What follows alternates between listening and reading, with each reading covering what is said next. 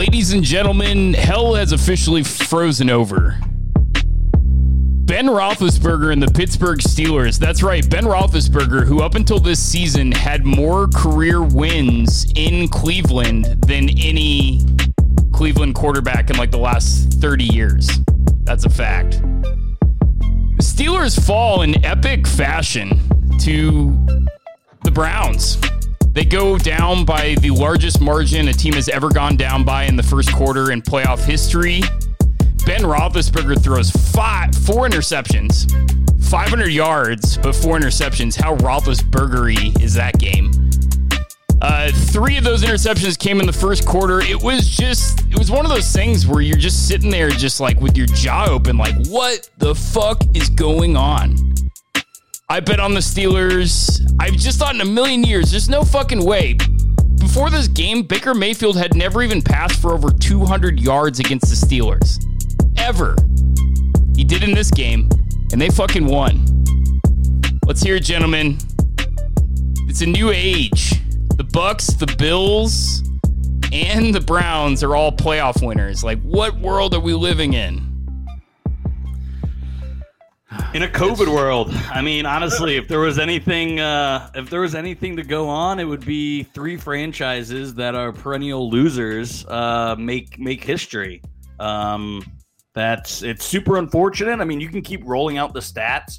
The Browns were 0-17-1 in their last 18 at Heinz Field. You ripped off the statistics about Ben owning them. You ripped off the statistics about Cleveland.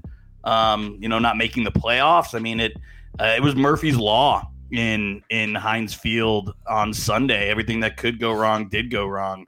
And, I don't know how many hours we are after it. I'm still not fucking over it.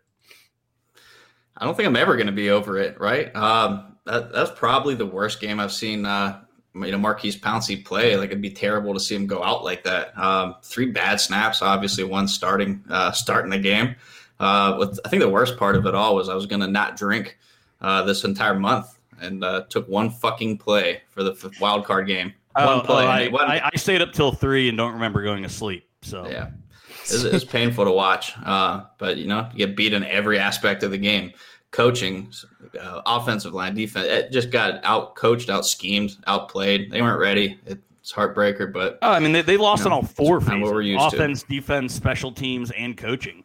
For me, the worst part of it is the Browns are so much little brother. I mean, we hear that a lot in rivalries. There's always a big brother and a little brother. I mean, the Browns are going to ride this for a decade, for the foreseeable future. I mean, this loss isn't going away anytime soon. Nope, it sure isn't. I think it's important because you talk about the little brother, big brother dynamic, and I think a lot of that is the fact that when push comes to shove, little brother finds a way to lose. And now that they've kind of broken through that in such a meaningful game, I'm curious to see how the things balance, because I think the 2 franchises are heading the opposite directions. I think Pittsburgh has a period of time where they need to figure out what their identity is. If they want to have TikTok superstars be kind of the identity and face of their franchise, or if they want to get back to north-south football, running the football, playing hard defense, drafting 36 linebackers, and try to regain that, because I think Cleveland's trending the right way, and their roster, the core of their roster, is built to be good for a little while. Yeah, see, in my opinion, this game was one of these games where you ever watch the game and you're like, man, if this guy just caught this one pass, or if that fumble, like, it didn't fall out of his hands, or the pick that hits right off the guy's shoulder pads and falls on the ground, if 1 or 2 of those things don't happen, then, oh man, we would have won. In this case, every single thing that could have happened for the Browns. I've never seen such a perfect game. Just everything that could happen. Like, they were scooping, passes that were like an inch from the ground. There were so many just narrow things that could have went wrong for them, and then they didn't. It was the perfect. You're saying Baker Mayfield sold his soul to the devil, possibly. And that's the way the Browns broke the streak, was by Baker sacrificing his soul to the devil. I think it was destiny. In a weird way. There's been a lot of just big brothers just getting their asses kicked this year. Look at the Patriots. I mean, even you could say, I'm not ready to say that yet.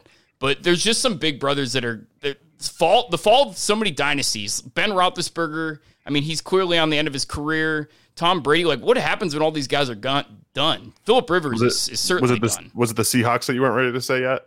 Yeah, I'm just not ready to say it yet. Even though, I went too hard on them on the last pod that just not ready to say it yet. But yeah, I'm sorry. It was a bizarre game to me. And it just, that first quarter, like, Big Ben, what are you fucking doing, dude?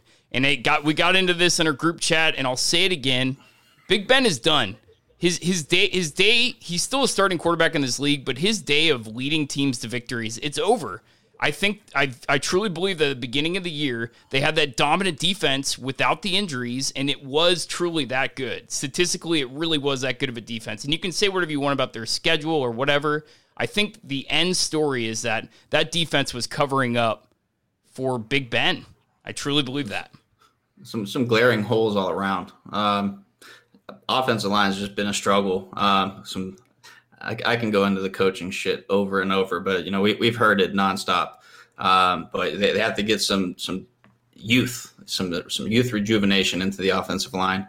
Hopefully not in the first round, Brandon. But there's gonna be some players there. But you just got to get some people who want to maul. And there's gonna be some guys, probably some free agents the Steelers cannot afford. But like you said, it's gonna be a rebuild. It's gonna be they're going to be putting Tomlin's coaching skills to the test here. And if him punting on 4th and 1 when you have all the momentum in the world is any indication, it's going to be a rough couple of years in Pittsburgh. If I'm the Steelers, there's a handful of glaring holes I think they need to fix. And none of them are things you want to take in the back half of the first round, in my opinion. I think the value on running backs, you can get a solid running back in the second or third round nowadays. Interior linemen, you can get them in the second or third round. Move back from that first round, either later in the first round, if somebody wants to move back in and go after a guy, tight end, a wide receiver, safety, whoever it may be. They need to, if they don't take in the first 4 rounds a combination of a running back, guard, and tackle, they're going to do the same thing next year. Yeah. Yep. Oh, Pittsburgh. Yep. So that's that was the biggest shocker game of the week. I mean, I don't think there's really any. Yeah, it was wild. 28 points in the first quarter. In the end, I think that my story on the Steelers is that they drastically overachieved. I do think that defense will be back and they're going to be mighty next year. But I mean, they need to develop a running game, or Big Ben is no longer the guy. He's no longer going to drag them to the playoffs like he did so many years. So yeah, we'll get into it later in the offseason, but he's scheduled to make $41 million next year. The least, even if they cut him and or he retires, there's $22.5 million locked up. Right. So at most they can save $19 million. I mean, Ben lost him the season this year, and because of his cap, might cost him next year too. Well, see, there's actually some other things that can be done, and they've been talking about stretching some of the guaranteed money over like a 4-year span, so you're not getting hit as drastically hard each season. Pay him after a few years after he retires, but that'll help reduce the cap for a couple years. Yeah, that $41 million hit, man, that thing is it's massive. So Juju's gone. You bring back Deontay Johnson assumably as your number one guy next year. Are you confident with that? I mean, Chase Claypool, obviously, he had a really good rookie season, but he kind of tailed off towards the end there. He got 4 of his touchdowns in one game. You guys, are you confident in that? How do you feel about your chances next year with that offense? Nobody drafts wide receivers as well as the Pittsburgh Steelers. I mean, you're going to go into next year with Claypool, Deontay Johnson, and James Washington, who has showed that James Washington has a good game 1 of every 4 games. I almost guarantee you they draft a receiver somewhere between the 3rd and the 6th round, and he will be somewhat productive. So there won't be a bona fide stud, I don't think, but the combination of Deontay Johnson, Claypool, Washington, and whoever they draft, I think will be completely fine as far as talent on the outside. Yeah, if they go get a running game. Yeah, you have to get a running game to open it up. It's not like Juju's a world-class replacement. James Washington, he can do anything and everything that Juju does, probably does in Kansas as well. There's a take. Well, it's true. He's a good route runner. He's got good hands, and he's not TikTok followers though. Yeah, way less TikTok followers, but that's kind of what Pittsburgh needs right now. Kind of focus back to it, man. Dude, James Washington is the Pittsburgh guy. He hunts all the time. He's a farmer from a blue collar family from somewhere in the Great Plains. James Washington is it's funny, kind of like your stereotypical Yinzer. Yeah. Yep. So the Steelers get absolutely just walloped. In the end, it wasn't even that big of a scoring difference. They clawed back into that game, weirdly enough. Big Ben threw for fucking 500 yards. What the hell? 4 touchdowns, 4 interceptions. That's a Big Ben game on steroids. It's insane. Yeah, but I think a lot of that was, Cleveland, you could tell that they knew that they didn't have their secondary. Denzel Ward, obviously out of the game. And I think they thought, hey, we're up 28 in the first quarter. We can score enough and run enough clock to milk this. They played soft zone they're giving slants away. So I think that 500 yards definitely plays in the fact that Big Ben threw 69 times or 68 times. Should have threw one more pass. So but that's Dak Prescott-esque from this season. Just everyone lauds him for the numbers that he was putting up, but we got to remember it's soft zone that a lot of those yards and touchdowns came across when they were getting blown out by halftime. It looks good in the stat sheet, but it's all about the wins and losses. Classic Matt Ryan. When your defense is giving up those kind of points, what can you do? Yeah. It's really all you can do. But in that case, Big Ben gave up a lot of those points with those turnovers. How many points did they get off turnovers? It was ridiculous. But another really, really bizarre game last week. Seahawks-Rams. This game just was so crazy. They clearly were practicing all week with, I don't know why he's eluding my name. That's how unimportant he is. Holford, or what the fuck is his name? Wofford. Yeah. Who, by the way, is the greatest quarterback in Wake Forest history. Take that or for whatever it's worth. But he's a great athlete. Honestly, he's one of the exciting players. I could tell McVay was excited. Dude goes down in 3 plays. And now all of a sudden they got one-handed Goff in, who did enough. I heard someone in our group chat say that Goff played well. I was looking at stats. I'm like, no, he did not. But he did just enough. What the fuck? This game was also very, very bizarre. See, I didn't think it was that bizarre. We had Rams and under. It's a great defensive performance. We knew for the most part Ramsey shut down DK. DK only made a couple plays when Ramsey wasn't on him. Cam Akers got to touch the rock and made some pretty good plays. I know we're going to touch on it, but that Aaron Donald injury, that could have a huge impact next week. But obviously he's saying that he's okay. But stout defense. That defense is impressive, and truthfully, this Rams, I think that obviously outside of the Saints, this Rams team is one that's really built for handling Green Bay. Yeah, when you got the defense that the Rams have, and you have Cam Akers, putting up 130 yards, you kind of right out of the Titans playbook from last year. Run the ball and play good defense, be opportunistic. And with McVay kind of at the helm, you think they can score enough points if they can have that running game and defense. So, they've certainly built a formula that can have success, not just against the Seahawks, but I think potentially against the Packers this weekend. Yeah, I liked the Rams last week heading into the game, and I just think that Seattle – we've been talking about Seattle's offensive line problems for, I feel like, 4 years, and they haven't really done anything to address it.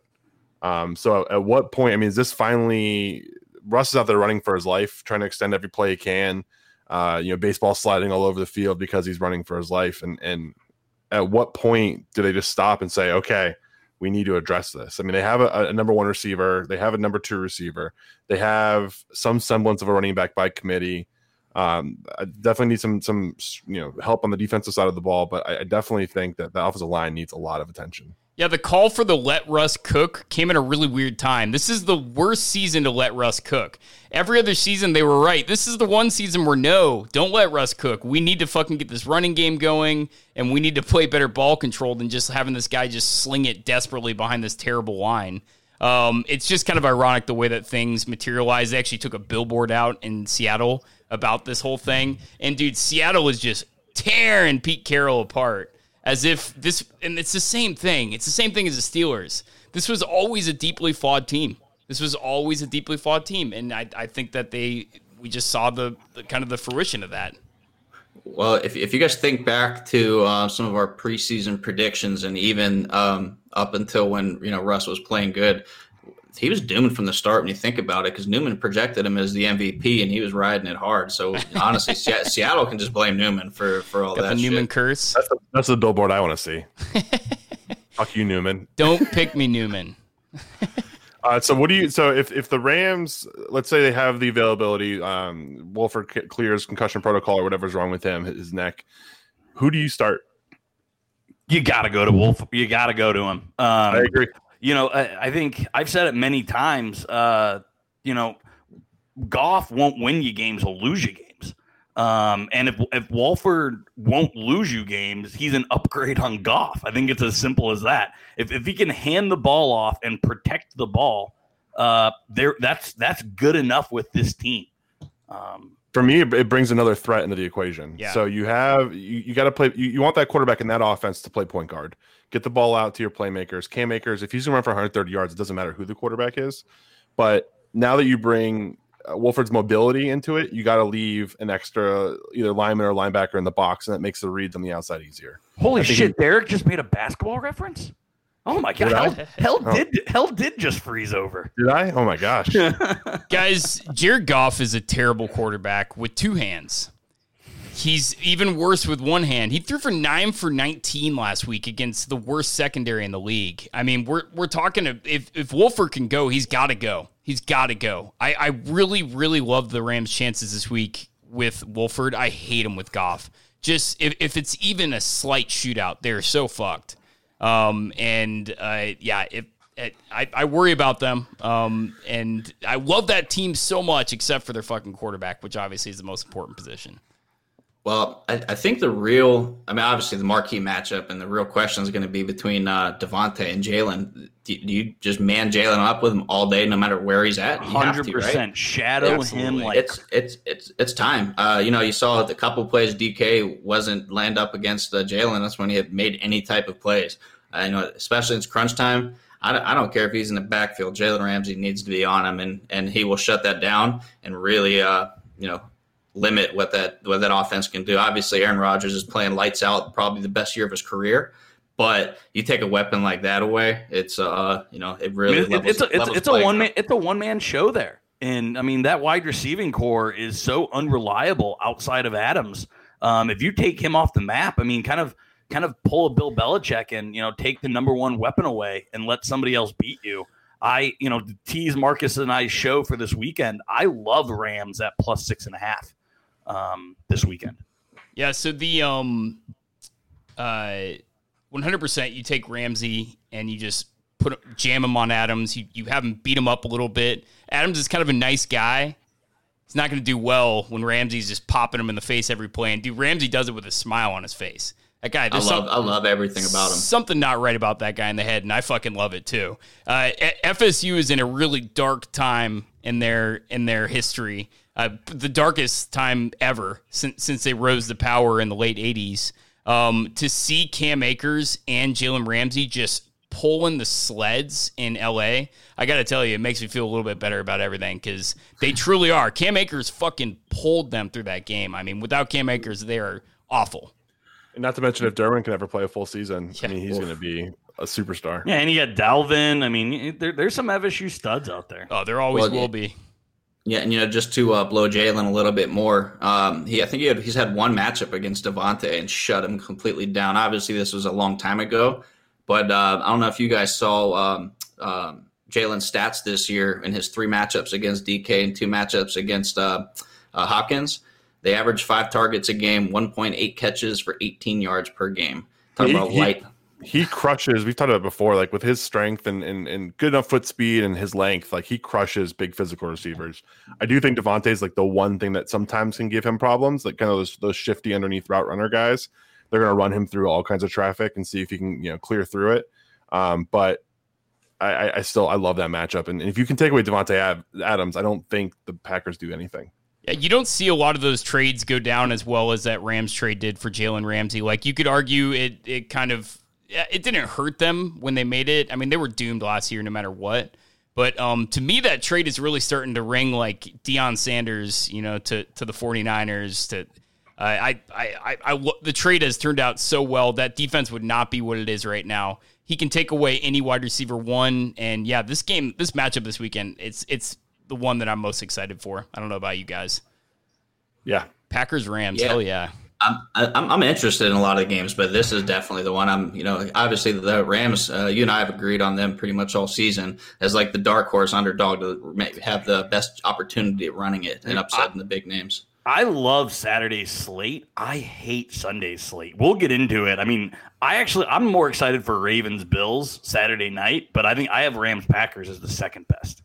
Yeah, so let's talk about the Ravens because, we just, to me, those were the two most surprising games, Seahawks, Rams, and Steelers, Browns.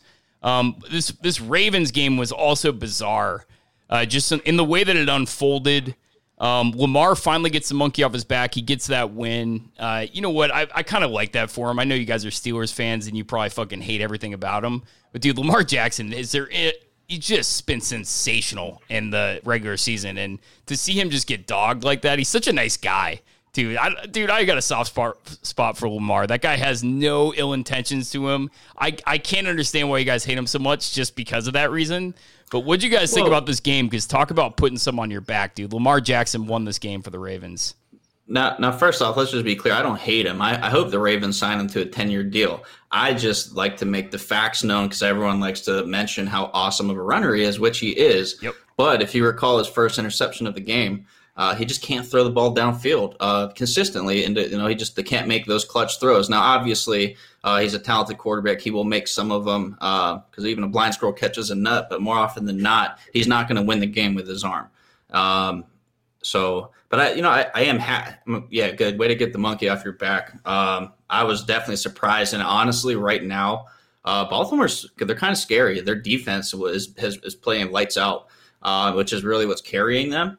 And this is actually a game that really kind of leaning towards them. The spread's so close, 2.5, I believe, in Buffalo. Obviously, this could be Lamar's first snow game, which could really benefit Baltimore.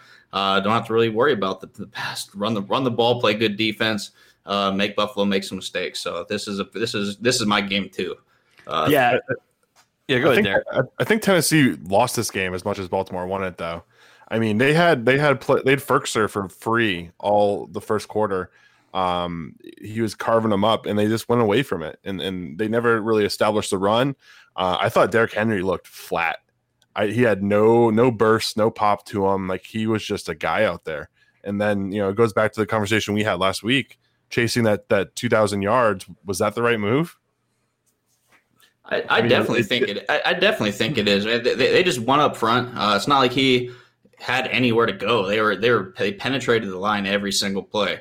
And no matter what, it's hard to see a guy who averages 5 yards a carry for his career average 2 yards a carry in a game and not be like, okay, was this a factor? Yeah, but Derek, I'm with Marcus here. I mean, Derek Wolfe had a fantastic game. Marcus Udon was in the backfield the entire time. Queen and McPhee dominated. I mean, they filled those gaps in the middle so well. This game for me wasn't about Lamar. It wasn't about Henry. It wasn't about Tannehill. It really is, as Marcus alluded to, it was all about how well that defense is playing. And that's why I think there's such a great matchup for the Bills, because the Bills are so hot right now, and they rely so much on their offense that I think the Ravens are probably the second toughest team in the AFC, and probably have been for a while. What are they on, a 6-7 game win streak? Well, dude, also just from a coaching perspective on Tennessee, you have a guy who says he would cut his dick off to win a Super Bowl that won't go for it on the 40-yard line of the opposite field on 4th and 2. Get the fuck out of here. Dude, I'm officially giving Mike Vrabel the chicken shit of 2020 award, or 2021, whatever year. You know what? He's already won it for the year. That's the biggest chicken shit play I've seen all year long. He's runner-up, baby. Dude, fucking for a guy that says he'll cut his dick off to not be aggressive in that play, like, no, you're not serious about it. And I don't, who knows what happened with Derrick Henry. Yeah, you could say the Ravens defense looked really good against him. Maybe they looked really good against him because he was just a little bit off from the previous week when they ran him like a fucking bull for no reason to get an arbitrary record. I'm sorry, like, maybe that wasn't the reason, but he certainly didn't look like the Derrick Henry that we've seen all year. So if you had to attribute it to something, I mean, I guess you could probably put that up to it. So an interesting stat that I saw, so there's been 8 players run for 2,000 yards in the NFL in a season. Of those 8 players, 7 either missed the playoffs or lost in the first round of the playoffs. Not surprising at all. I mean, you there's only so much rubber on the tire, and you run these guys and run these guys and run these guys, and then you play an elite stout defense, better teams in the playoffs, and it just wasn't there. And I think there was a game plan to win. Not having their number 2 receiver hurt him. AJ Brown had to carry the load by himself, but I think Baltimore could be scary because you have to contain Lamar, and if you don't contain him for one play, he can score. Tennessee's so one-dimensional. They're never going to be a good playoff team. That I'm telling you, that playoff win against Baltimore last year, that was a total fluke. I mean, everything from the Tebow throw to everything else. Their defense was better last year. They need to focus on the defense in the offseason because they cannot win this way. That their defense is terrible. And that's what worries me, by the way, about Baltimore going into next week, is that is a really bad defense, Tennessee. You look at them statistically, they're like bottom 10 in the league. The Baltimore's offense did not look great. Lamar rushed for over 100 yards. He barely passed for 170. So I don't know, man. I'm pretty worried. It's weird to see a team win and be as worried as I am about Baltimore, because if Lamar Jackson isn't spectacular next week, they're not going to win. Yeah, it's going to be weather and defense. Someone's going to have to turn the ball over, make a big mistake. It's just they're going to have to just do kind of mimic what the Colts did very successfully against Buffalo and just run. And luckily they're playing another very bad defense. Yeah, credit to Baltimore. They actually had some very creative run designs that kind of kept Tennessee off balance. Did not realize their fullback weighed 310. What a massive man. It's going to be a pretty fun game. Man, it's almost divisional round already. Where's the time go? It's crazy. Yeah, I mean, Ricard 6'3", 311. That's literally just another guard on the field. Yeah. Yep. So have you guys heard of this thing called the surrender index? It's basically like situational, like 0 is like going for it on is like a smart go for it on 4th and inches. And then it's basically just a scale of how well you're making decisions in the game. That punt rated on the 99.92 percentile. So that was like almost to surrender the game as much as possible. That's like not kicking a field goal at the 2-yard line, pretty much. Is what like only 0.08 other scenarios were more cowardice than that play. Which again, that play was really, really bad. But just to give reference to Marcus Tomlin's punt was 99.4. So he doesn't get the pussy of the year. Yeah, he doesn't by 0.5 pretty much is like, so both were just epically bad decisions. If anyone just want to look it up, it's really awesome. It's called the Surrender Index. It's awesome information. Cool. Obviously, Buffalo, Indy, a lot of surprises with this game. Number one being that Indy played probably their best game of the year. Strangely enough, no turnovers. They had like 400 plus yards of offense. Like on paper, if you looked at these two and didn't show me a score, I'd be like, oh, fucking A. Indy definitely won that game, probably handedly. You're just looking at scores. Not the case. Obviously, Buffalo wins. It was a last-second game. What were you guys' thoughts on this game? I mean, dude, Indy, if anything, I'm more confident about Indy going into next year after that game with the new quarterback. So exciting. Indy they stuck to what got them there. Run the ball, play good defense. Don't make Phillip Rivers have to win the game. He still made some good plays. Obviously the ball's not as pretty as it once was, which is really a stretch because he never really threw a pretty ball. But not turning the ball over. And I know Frank Reich said he wants him back, and you really can't blame him because they have the pieces. Now, it's all about money, but who else are you going to have in there? Have a good vet. Let the defense and run game carry you. Yeah, so obviously being local here to Indy, all the talk was around Frank Reich. It was not around Phillip Rivers. Marcus, you're not far off. Obviously, I mean, there's some of the other bigger names that people want. Jameis, Stafford, a few of them kind of, they're obviously the priority. But, I think Phillip Rivers, again, probably had one of his better games. But for me, that game was all about, Darius Leonard showed why he should be, an all-pro. He was an absolute monster. Drew, your boy ended up coming with a huge missed field goal. Rodrigo's miss was a monster. But yeah, if anything, it showed me that the Bills are beatable, which is why I like the Ravens going into this next game. Well, just like the Titans running Derrick Henry into the ground a week prior, my boy Rodrigo, he was slaying some puss the entire week leading up to that game. And, you want to let Rodrigo slay puss, but you don't want him to get past his threshold. He just looked exhausted. His legs were all weak. You could tell he's just been plugging away. I'm telling you, that's you got to rest your kickers on week 17, especially if they're just fuck gods. You know what I'm saying? They lost too much blood flow exactly. during that week, huh? He was just completely white. He had no blood left over. All right, Derek, sorry to interrupt. No, you're good. I think I agree. I think the Indy's heading in the right direction on the macro, and it's more of just Josh Allen doing what we've talked about. He's starting to shake that fourth quarter bad decision streak. He's getting a little bit of a clutch gene to him. I think it's going to be a good game next week, and I just very similar teams, honestly, as far as how much they rely on their quarterback to kind of pull the offense. See, here's what worries me about the Bills, though. The Bills' defense is really bad, and I think this game really demonstrated it. You're right. Phillip Rivers looks like you should bring him back next year based on that one game. If you blocked out the rest of his performances the rest of the year and saw that guy has just been tearing that good team down, then yeah, if I base it on that one game, Phillip Rivers looked great because he was playing a really average defense. We're talking Titans level bad. So it's a huge worry for me against that. I can't. There's no game more unpredictable to me than that Ravens-Bills game next week.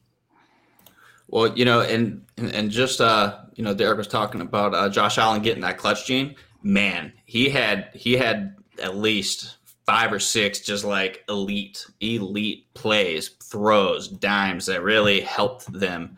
But he was fantastic all game, man. So some of the throws were just so impressive. He's a stud. And actually, I'm sitting here looking at Phillip Rivers' numbers for the season: 4,200 yards, 24 tutties, 11 picks, 97 rating.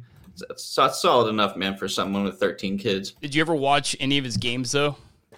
Yeah, some of it was ugly, and he cost them a couple of games early. But that's a pretty solid season. Yeah, for a run first team. Statistically, but Kirk Cousins always has statistically solid seasons. But if you actually look at the game script, he was poorly in clutch situations. When a defense exposes them, they expose him like crazy. He's not a playoff quarterback. And what are you trying to do? You're trying to win Super Bowls, man. You need somebody that gives you a spark, not a guy that just gets you to the playoffs. And Phillip Rivers has done that this whole year. I do say that I think the Colts are what the Steelers should aspire to be. It's build something that the quarterback can just kind of ride the ship and then make a couple clutch plays, like what they did in Tampa with Tom Brady.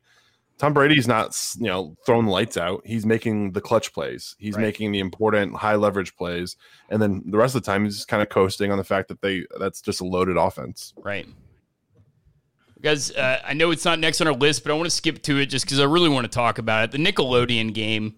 And dude, it was the best game to put on Nickelodeon because this game fucking sucked. It was boring. It wasn't fun to watch, like even slightly. Just poor, awful offense. But man, how fun. Did you guys watch the Nickelodeon broadcast? Like, dude. I watched all the clips that were available. My streaming package, I don't actually get Nickelodeon, so I watched everything that was available. But it looked like a lot of fun. I don't mind having some more like fun, lighthearted. They don't have to be all the way down to the Nickelodeon level, but even if it was just something that was less stale and formulaic and old school, like I don't need Al Michaels in the fucking booth just boring everybody to death. Dude, so I think it was Nickelodeon over Chris Collinsworth any day. week. So here was my thing with it, and this is going to sound so stick my nose up and probably crotchety. I just didn't like how they had to like explain, like, this is what targeting is, and this is how many points you get from a field goal, and this is why you don't go for it. Like, I felt like I was watching Football for Dummies. Well, you were. You literally were. You missed. How far could Dubich have missed the mark on that? Yeah, you were. That's the whole point. It wasn't enjoyable to me. That's why it wasn't enjoyable. Like, I watched it for like the first quarter and a half, and I'm like, okay, this it wasn't for me. I felt like a child watching the game. It wasn't targeted towards you. Do you need the color commentary and the play-by-play to inform you on what's going on? No, use your adult brain and enjoy the visuals. Honestly, it was just fun. It tried to bring it to a different audience. Do you think another channel could do this? I definitely do. Like throw some on like Comedy Central. Like you're just spreading out the audience to different things. If you're Comedy Central and like you wanted to partner, I think with Nickelodeon, like you literally just give up all your ad revenue to CBS and use it to plug your other shit. You know what I'm saying? Like. To me, it makes a lot of sense. Guy Fieri on there just cooking the whole time. Dude, if they're trying to expand the audience, I like it a lot. I don't know what other channels could pull it off. There's been a lot of jokes about the Bucs Saints game being on the History Channel, which would be hilarious. But dude, why not expand the audience? And yeah, dude, of course, it was Football for Dummies. It quite literally was. They were explaining it to children. I thought it was brilliant. They obviously picked the perfect game. They knew what they were doing on which game to stream that one on. But honestly, I loved every minute of the game. I had the lock. I locked in lock of the week under baby, and it didn't even get close. Gosh. I love the block explanation of the only route Mike Thomas runs. Yeah. The fucking slant boy explanation, dude. That was hilarious, dude. The Nickelodeon shit was so funny. And whenever it got close to the end zone, you were just so pumped. Like, I want to see him get slimed.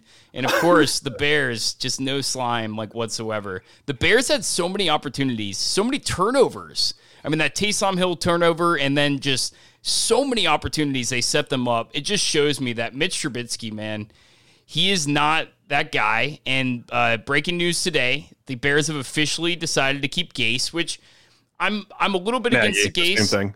Dude, what? Sorry. Nagy, the same thing. Yeah. Another coach with 4-letter name. That's terrible. Nagy, the same thing. Nagy, but really their big mistake is that they're keeping Pace, who is one of the worst GMs in the entire NFL. So I don't really hate the Nagy keep, but what do you guys think about that, keeping Pace? He hasn't really done a good job there. But before touching on him, truthfully, I'd love to see Mitch come over to Pittsburgh, back up Ben, and hopefully try and get some rejuvenation. It's better than what we've got. I'd love to see him come over to Pittsburgh, but Chicago's looking at a complete, not a complete revamp because they do have some tools on defense, but they got to figure it out. They've been terrible. No, I like Derek's idea for Pittsburgh. I mean, you need a guy that's going to have low turnovers and be a game manager. That is not Maserati Mitch. Maserati Mitch is out there just gunslinging. So yeah, I want to keep Mitch far away from Pittsburgh.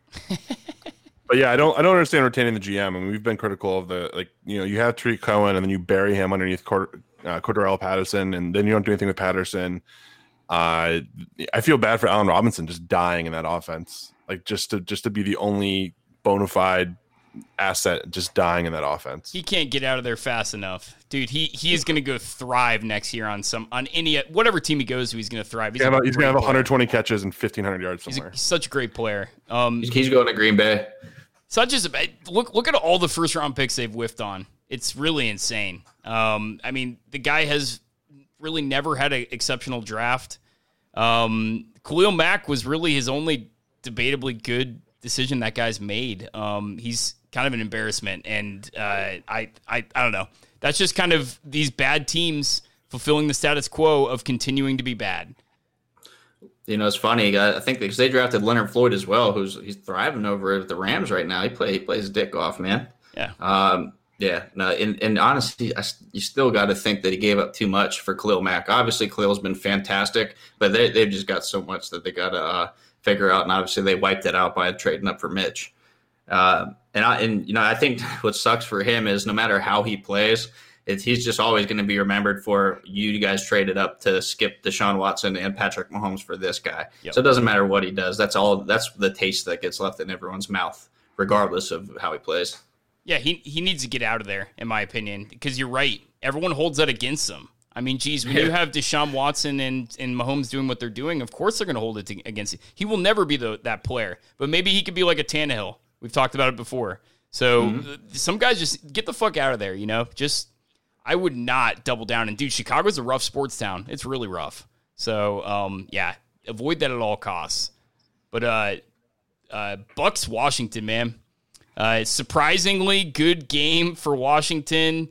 Taylor Heinicke, I mean, he's a guy that can play in this league. I'm certain of that after this game. This guy was literally about to take a job somewhere just like a couple months ago and joins up. I don't know if you guys know this about Heinicke, but he used to play for the Vikings. The Vikings were actually really confident about him going into training camp, and he went out and got drunk with his buddies. I love this story so much. And he got back to his house, and he lost his keys. He didn't have his keys on him. So they're like, fuck, we're drunk. I need to get back in the house. So he kicks in his sliding glass door with his leg and just shreds up his leg, just out for the season, just shreds up like muscle tissue shredded and stuff.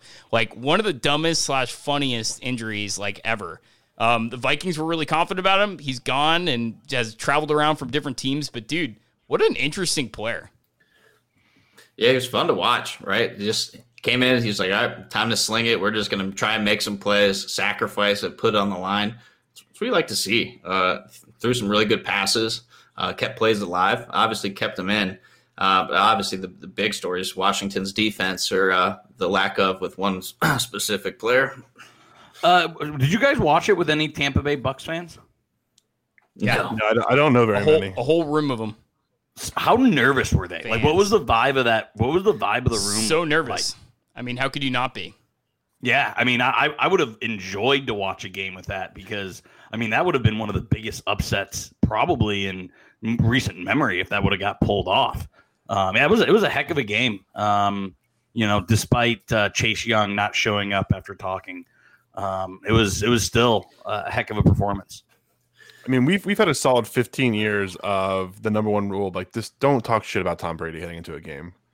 I just don't understand why people like it's been a thing for a long time now. Why are we doing that? Why are we giving him? He's a psychopath. Like, don't give him any fuel. Yep. Is there any chance they beat New Orleans this weekend?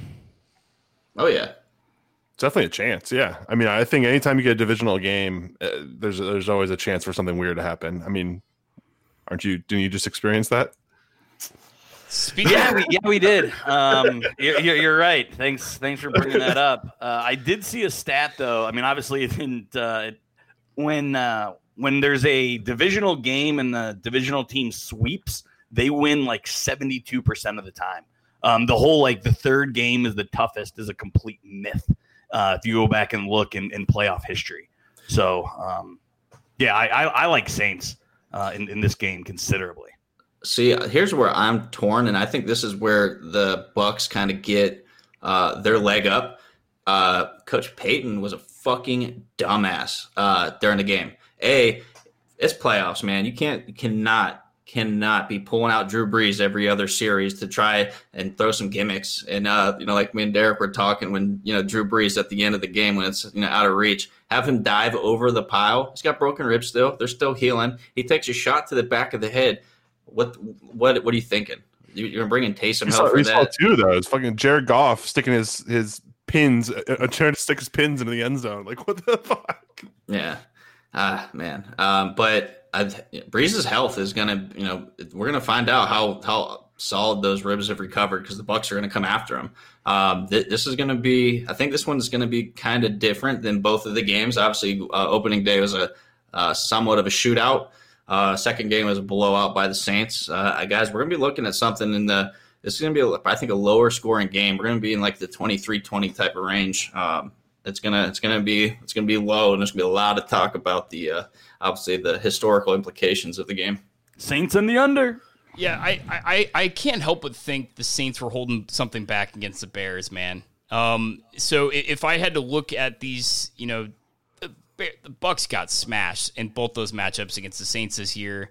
But trying to apply conventional stats like Brandon was to Tom Brady, it simply doesn't work. The guy's a freak in nature. If you punch him in the mouth in the regular season, he's probably going to punch you even way harder in the playoffs. So that's a big factor. But I almost feel like the Saints were holding back on purpose against the Bears, and they're just going to unleash everything they got. Because I think they view the Bucs as their biggest threat in these playoffs. And I can't help but think the Saints match up so well against teams like the Packers, teams like the Rams. The Bucs, they got the firepower to do it against this defense. But, man, that fucking defense is good. The defense is better than ever. Healthy? What? Is Hill healthy? Because I know he took a big shot. I'm not sure. Honestly, The less they use Hill, the better at quarterback, especially.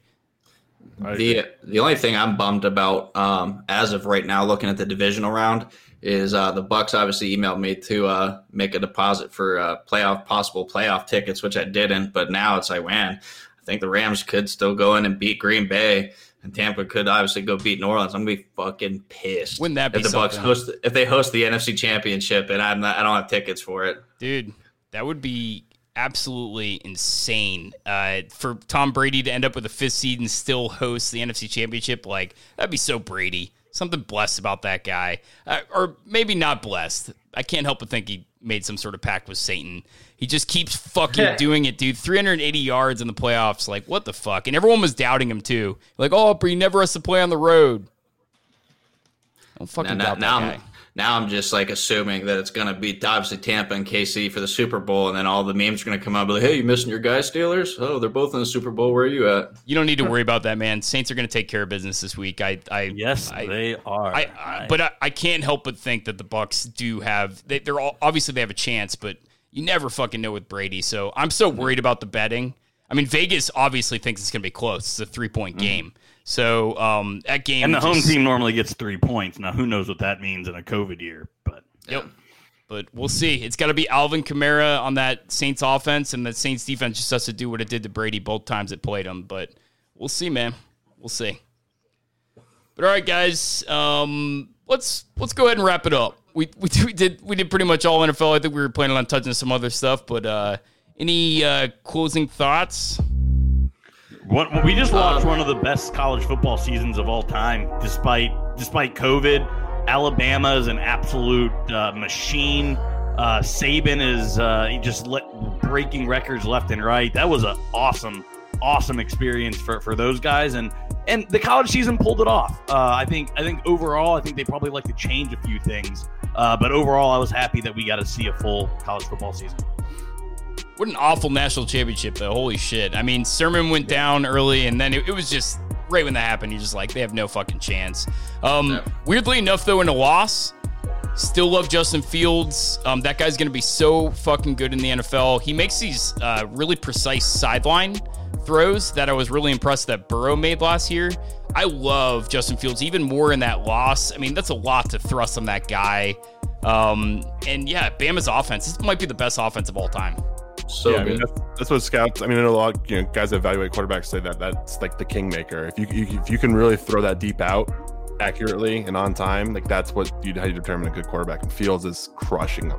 Sure. All right, guys. From all of us here at the Sports Memory Podcast, we meant to do more sports, but as always, we always do the NFL. So, see ya. Thanks for watching.